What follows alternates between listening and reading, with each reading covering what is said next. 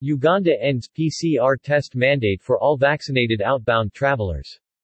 On April 27, 2022, the Minister of Health, Honorable Jane Ruth Aceng, updated the public in a televised statement on the current COVID-19 situation and the new measures that the country is undertaking in light of the evolving pandemic as follows.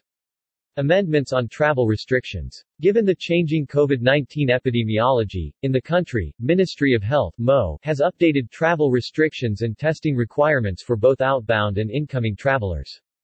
The requirement of PCR testing by all incoming and outgoing travelers at Entebbe International Airport has been adjusted as follows. All inbound and outbound travelers will be required to show proof of full COVID-19 vaccinations except for travelers aged 5 years and below. Requirement for PCR test done within 72 hours pre-boarding for all incoming travelers is suspended with immediate effect for those who are fully vaccinated.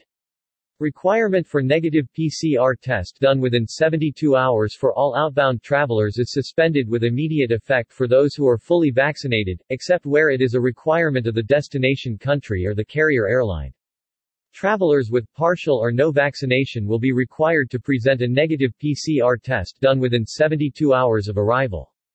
Travelers below 5 years of age are not required to present a negative PCR test upon arrival or departure. To ensure appropriate COVID-19 surveillance among travelers, the ministry will be undertaking scheduled and random sampling for COVID-19 testing for inbound travelers. The details of random targeting will be announced in due course.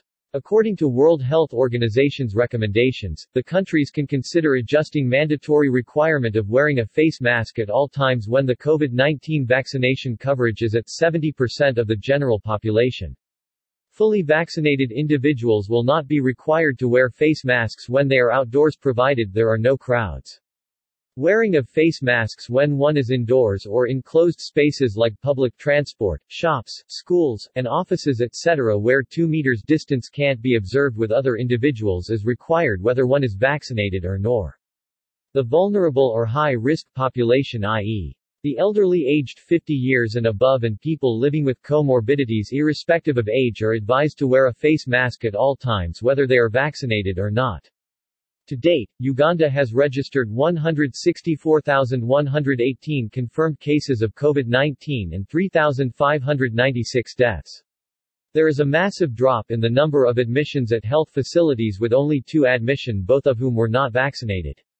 A total of 734,030 doses of various COVID-19 vaccines have been received in the country through donations and direct procurement, of which 15,268,403 have received the first dose of the COVID-19 vaccine, accounting for 71% of the target population of 22 million. 250,742 people have been fully vaccinated, accounting for 48% of the target population, and 59,542,000 have received their booster dose. The ministry will embark on vaccination of schoolchildren from 5 to 17 years old with the Pfizer vaccine approved for use in children.